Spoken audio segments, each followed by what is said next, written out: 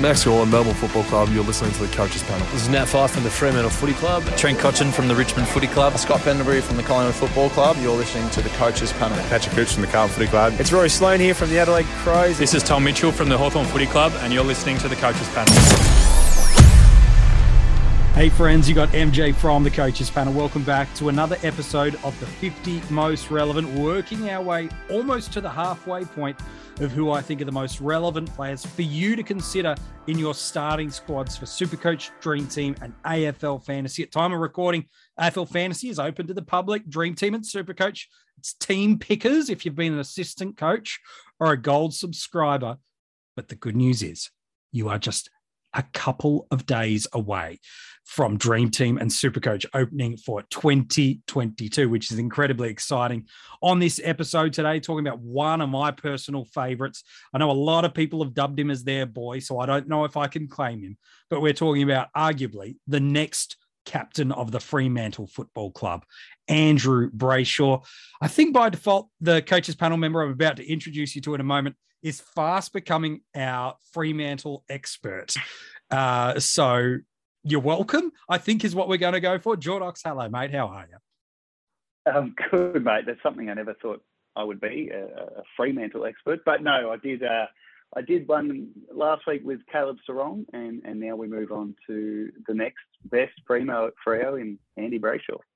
Yeah, he's a really interesting guy to really look through some of those numbers. Just the 22 years of age, entering into his fourth year of AFL, midfield eligible only, much like last year. You've got to go back a couple of years now to that great year we did get to enjoy him as a mid forward. And last year, he gave us not only some really high scores, but some career high scores. It was a 156 against the Tigers in AFL Fantasy and Dream Team, while it was a 190 in Supercoach. Yeah, not bad from a guy that's yet to pump out 100 games at the elite level. He's reaching near the 200 club. So when people go, oh, has Andrew Brayshaw got some ceiling? Yes, ladies and gentlemen, Andrew Brayshaw's got some freaking ceiling.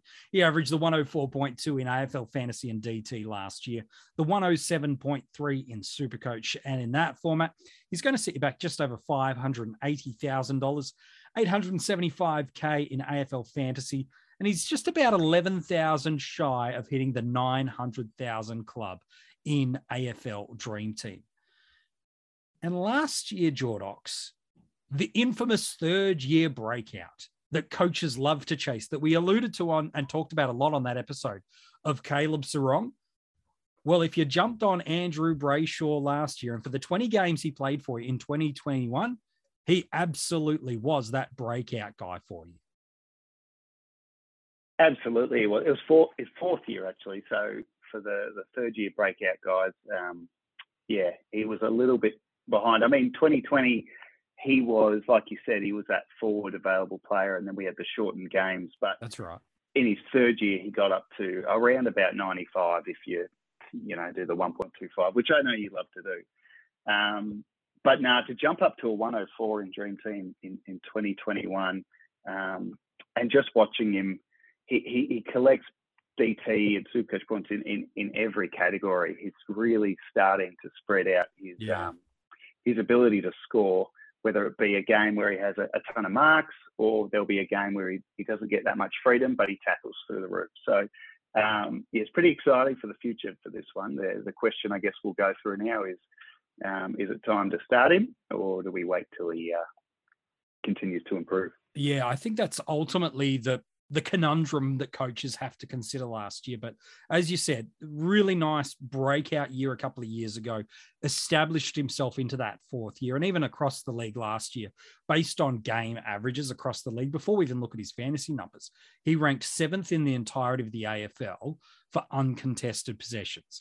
That speaks to that work rate and that ability for him to find ways to get into space and be that damaging outside player. But when he gets it, he doesn't waste it, because he was ranked 11th in the league for effective disposals. It's one of those things that makes Fremantle fans love him so much outside of his courage.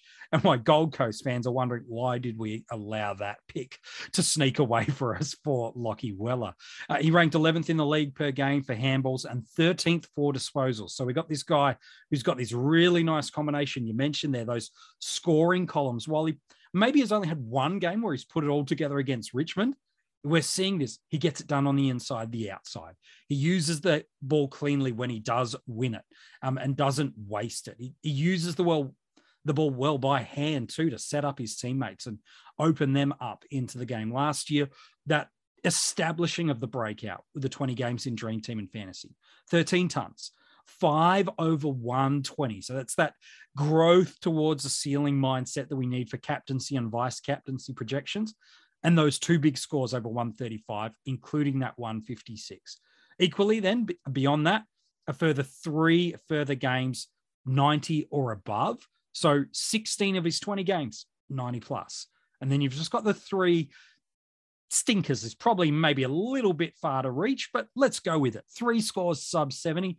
A number of those tag impacted, and I'm sure Jordox will talk about that throughout the episode. He's ranked 20th by averages of all midfielders this year in Dream Team and Fantasy. To put that in contrast to a couple of guys, that's more than Jai Simpkin, that's more than Andrew Gaff, and it pains my heart to say it, more than the boy, Josh Kelly. Let's look at his Supercoach numbers. 12 tons, his lowest ton last year, 109. His highest ton last year was, you just got to flip that 9 and the 0 around and you've got it, the 190. He had 7 tons over 120, 4 additional 90 plus. So 16, again, very similar numbers, even if the tons are a little moved 1 or 2 there. Another 4 90 plus. So 16 scores, 90 or above, and the 3 under 70. Ranked 19th for midfielders by averages, more than Boak, Danger, Fife, and Neil. And we'll talk about his 2020 season in a sec, Jordox. But for a guy that has played 80-odd games of footy, he's matching it with some of the most elite scorers. Now, I know someone like a Neil had a poor year, but to be up there with the Josh Kellys, to be up there with the Simpkins, who is a comparable breakout candidate, and his team, Nat Fife and Dangerfield, who just need to fart and they pick up Supercoach points. He's putting together this incredible resume that should only build forecasting confidence for coaches heading into this new season. And he's also, again, as we said with Sarong, he's at a club who's, on the up. And I think it's one of those ones where if you're confident and you think Freo are going to continue in the right direction and start climbing the ladder slowly but surely, I think the confidence in Brayshaw would match that because, he's an accumulator, but geez, he does have impact. And I think, some of his best games, I'm sure they won because of him. So, I think that young midfield group of Freo, I know they lost Chera, but they're building something good. And Captain Fife's still going to be around for a little bit to guide them.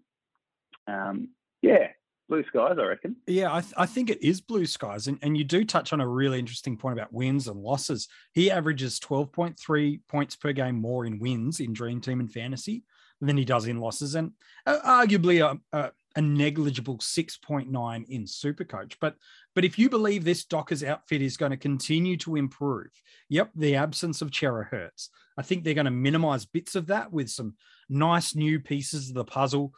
With Erasmus and Johnson has come in. I know a few are quite bullish on Brody from the Gold Coast Suns. I'm not as bullish on that, but there is a narrative that people go, well, I think they're going to get better because of A, B, C, D, and E. And I think that's perfectly justified. But for me, when I look at that 2021 season, some might go, well, there's 2 things. One, there's some stinky tag games in there. We will get to them in a sec because they are nasty cash cow level scores. Or the thought is, okay, that's a really nice 4th year run of a couple of games. It's about time we finally saw it. Okay, ladies and gentlemen, let's look back into what he did in 2020. Averaged 101 in Supercoach and an adjusted average, if you want to play the multiplication game, of 95. But in Supercoach that year, 10 tons. In Dream Team and Fantasy, 3 pure tons, and 5 additional 80-plus scores. Remembering 80 was the 100 of 2020. But there's this run of games that should remind us that 2021 was no surprise, but just further establish coaches that are looking at Brayshaw as the next breakout star of fantasy football that can go the 110, that can go the 115, that can be the next captain candidate. You can look at 2020 to give you further confidence. Between round 5 and round 14, these were his super coach scores. 144, 122, 102, 136, 106, 150, 67, 122, 115. That, my friends, is an average of 118. While in Dream Team and AFL Fantasy, these are unadjusted. Remember, 80 was a ton in 2020 from a fantasy equivalent. 106, 87, 73, 102, 78, 98, 67, 97, 99. That is a unadjusted averages of 89.6 in the shortened quarters. While if you want to play the multiplication, which I think has some flaws, but again, it's just reminding us of what he can and could be. That's an adjusted average of 112. So it is these sort of trends that make people see that. The third year breakout is great, but it is the fourth and the fifth year seasons that establish premium performances. Go back and look through some of the biggest premium performance we've had. You look at a Scott Pendlebury's numbers, always growing, always building, and at times even being a premium. But it's the fifth season, the fourth season. It's players like this that then go on runs for the next 5 and 6 years and become your evergreen, always there premiums that deliver big time in those fourth and fifth seasons. The trend is strong. His scoring is there. He does it in every column. But Jordox, the big question marks that people have are probably about those round 3 and round 4 games. So those 2 matches where he's held to under 20 touches by some okay defensive teams in Carlton and Hawthorn. Okay. And in those 2 games, he scored a 63 and 54 in Dream Team and Fantasy and a 66 and a 48 in Supercoach. It doesn't matter if you can go 120 every week either side of it. If you can't even crack a 70 for some coaches, it's not worth it given in the midfield. You've probably got a cash cow that can do that sort of scoring for you most weeks.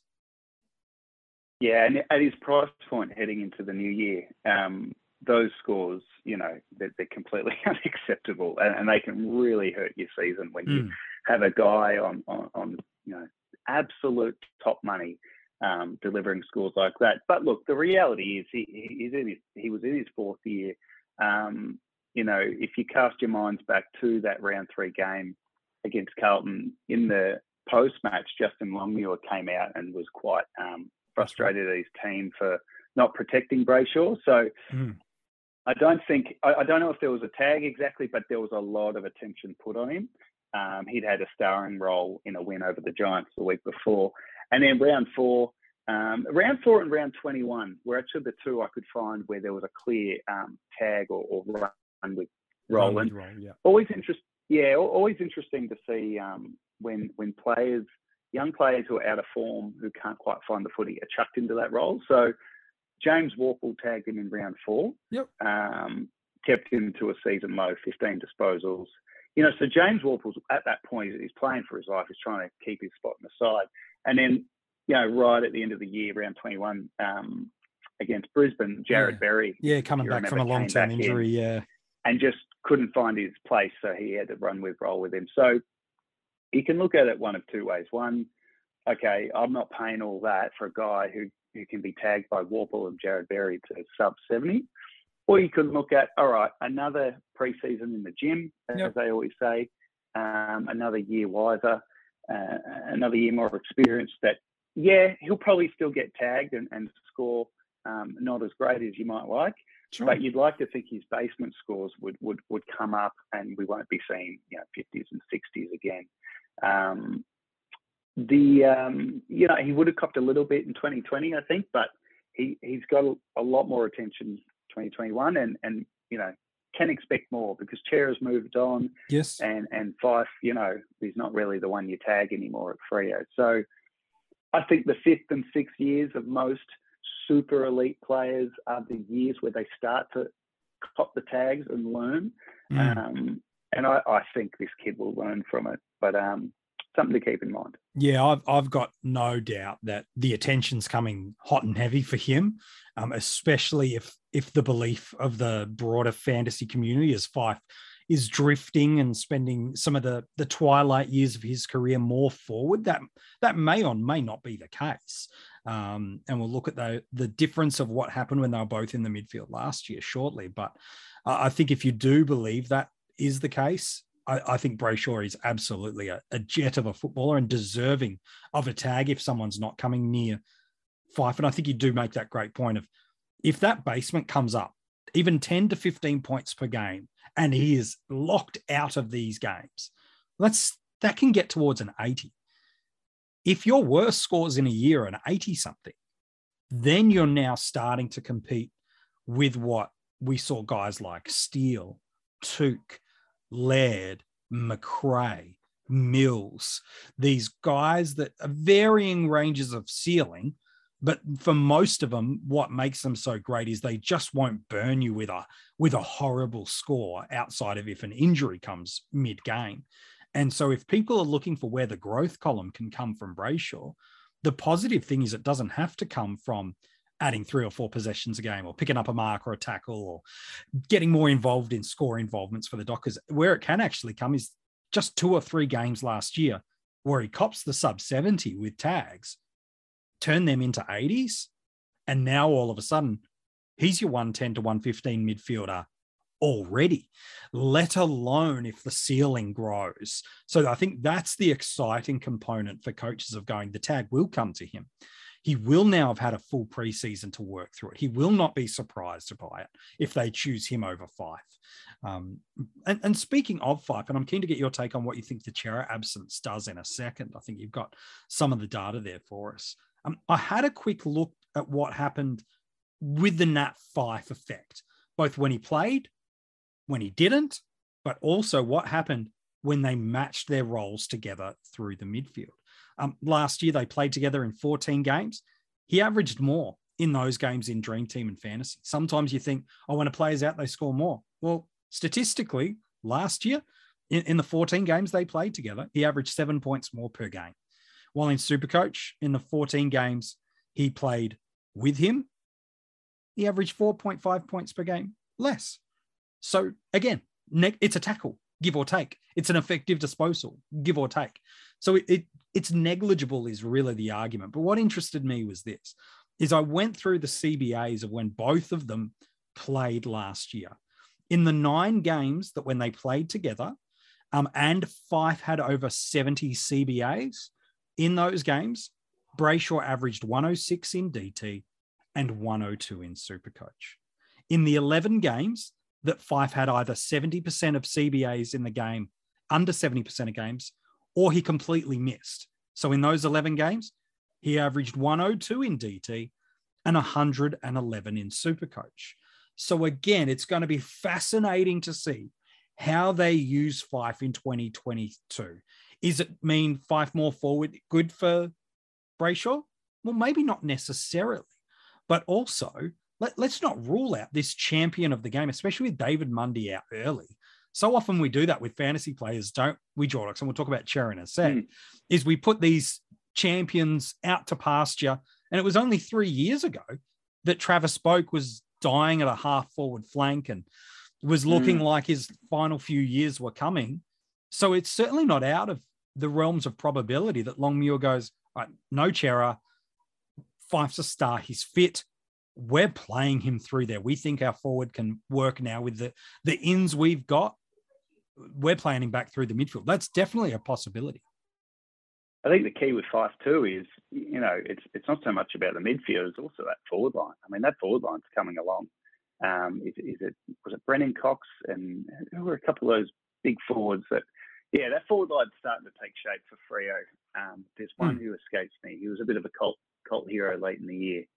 Anyway, it doesn't matter. So Fyfe, Taberner's there as well. So, Fyfe will play a bit of both. I mean, make no mistake about it. If Fyfe's body is right, he'll be playing midfield. I mean, he's just too good. It's not about It's not like he's slowed down or anything. It's just his Sure. body. You know, he's played such a career of putting his body on the line. It catches up with you. Yeah. But on the splits that you did, and that's great analysis and it's great data, and in the end, you sort of land where I landed, looking at the splits with Chera in and out. Yeah. Now, it was a lot simpler because he only missed 4 games, Chera, and I could already rattle off those 4 games because I did that for the Sarong episode. But the difference with that is, so Chera's absence means opportunity for It Sarong. does. That's why I was looking at that. There was no pattern. There was no correlation. Brayshaw is the kind of guy, when you watch him, it doesn't matter if Fife's in there with him or not, whether Chera's there or not, if he's got kids around him or experience goes up Monday, the guy gets the pill. And, you know, those CBAs were at a good level. And looking even at him when he wasn't starting at a centre bounce, which was quite rare. I mean, you were saying, you know, 30%, you know, 70% in a lot of the games for Brayshaw.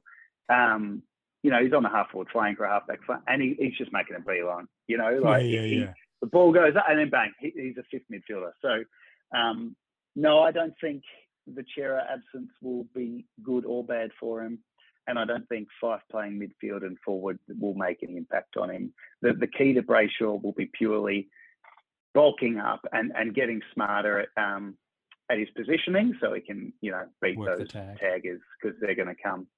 The other thing on Brayshaw too, just another thing that, you know, you mentioned at the start, you know, future captain. I think we all see that.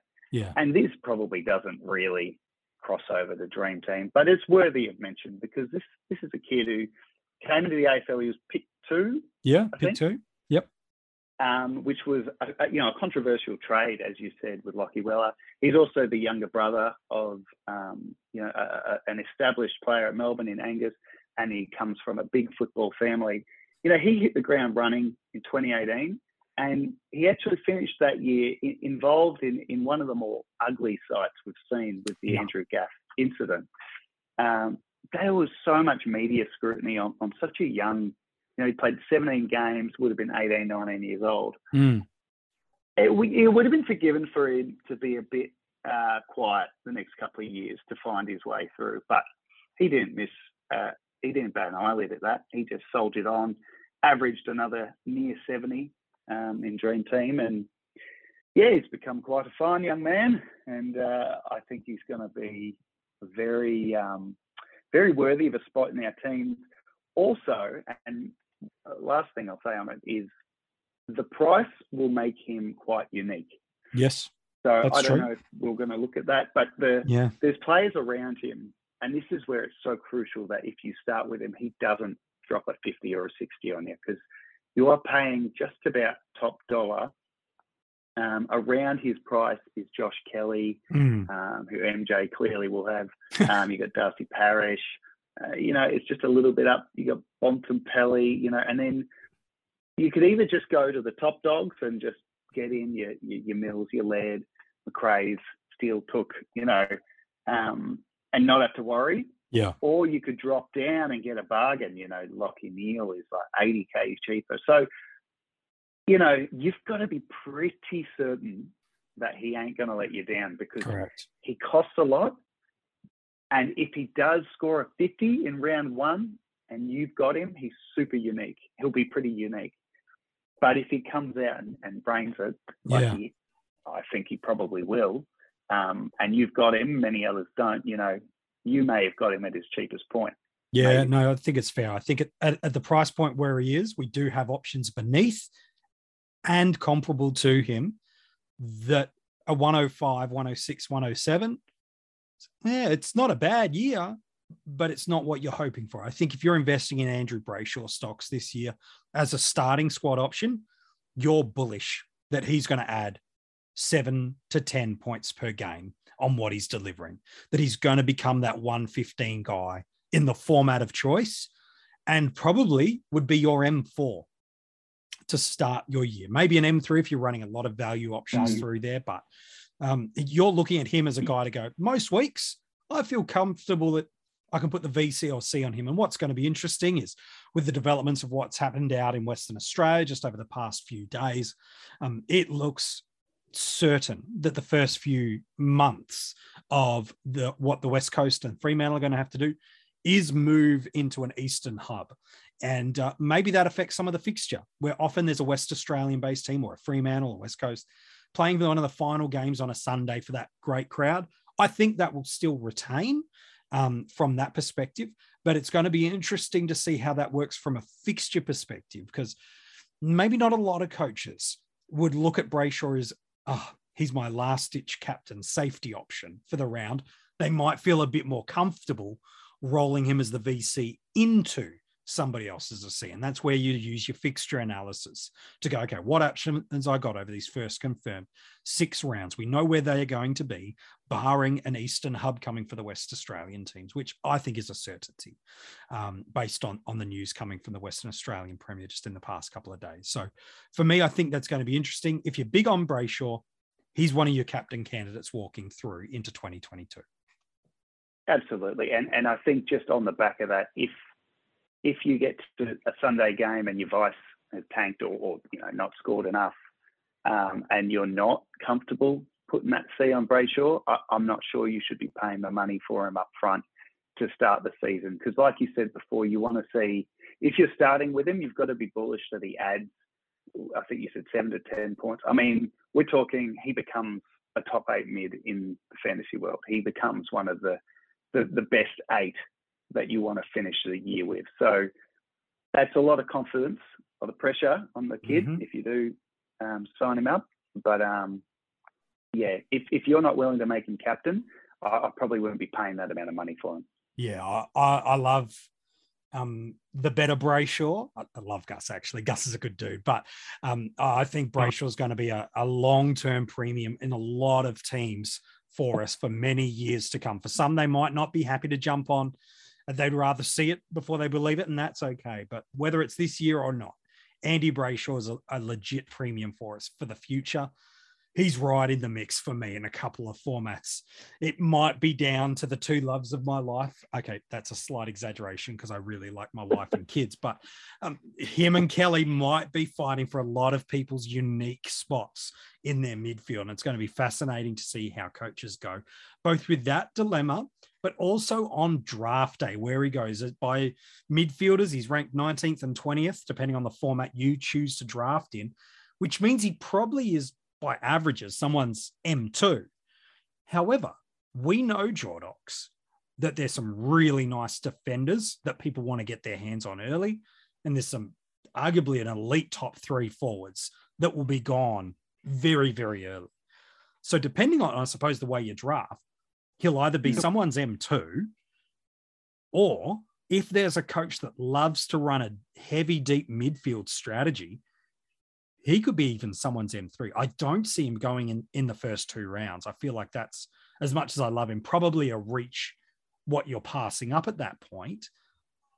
But anywhere from the 3rd round onwards, Brayshaw just feels like a fantastic get. Where do you think he's going on draft day, man? What round? He's gone up a few ranks in my head after this conversation, I must be honest. But he, I think I agree. You just can't see him in the first round with all those forwards, and then the second round when all those, long time, more established, big, beefy, averaging mids will go. But I think what's really interesting is whoever nabs him, if it isn't a 3rd round, and let's be honest, it could be 3rd, 4th, 5th, I don't know. Whoever gets him is getting a bargain, because I think he's going to deliver the scores of a second round player, and I just don't think anyone takes him second round. So, I would love to get him in the 3rd, 4th round, but it depends how deep your league is and whatnot. But I think realistically 3rd round, where he'll be. Yeah, I think. Somewhere in the 3rd round, he might drift to the 4th if people get excited on a run on a certain line. And at that point, you're starting to feel like you've gotten away with some kind of stealing on draft day. That is for sure. Hey, mate, as always, appreciate your work on these podcast episodes. Pleasure. I'll be in for the next Freo guy, I'm guessing, or maybe one of the others. I was about to say, if you want to do the next Freo guy, we may or may not have you, man. We'll see how we go. We'll see how we go. Some might be thinking, hang on, there's a couple you should still have. Well, you'll just have to keep hanging around through because we are getting close to the halfway marker of the 50 most relevant. If you want to catch up on any of the players revealed so far, you've got all the details you need at coachespanel.tv.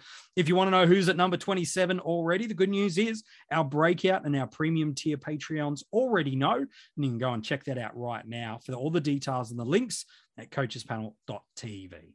Speaking of the number 27, he scored like a premium in a couple of games for us last year. He's priced way nowhere near it. And if he can bring those premium games that he did deliver in 2021 to the start of his 2022 in his line, he could be the best stepping stone available in a line where we've got some phenomenal value options. Who is he? You'll find out about him tomorrow in the 50 most relevant.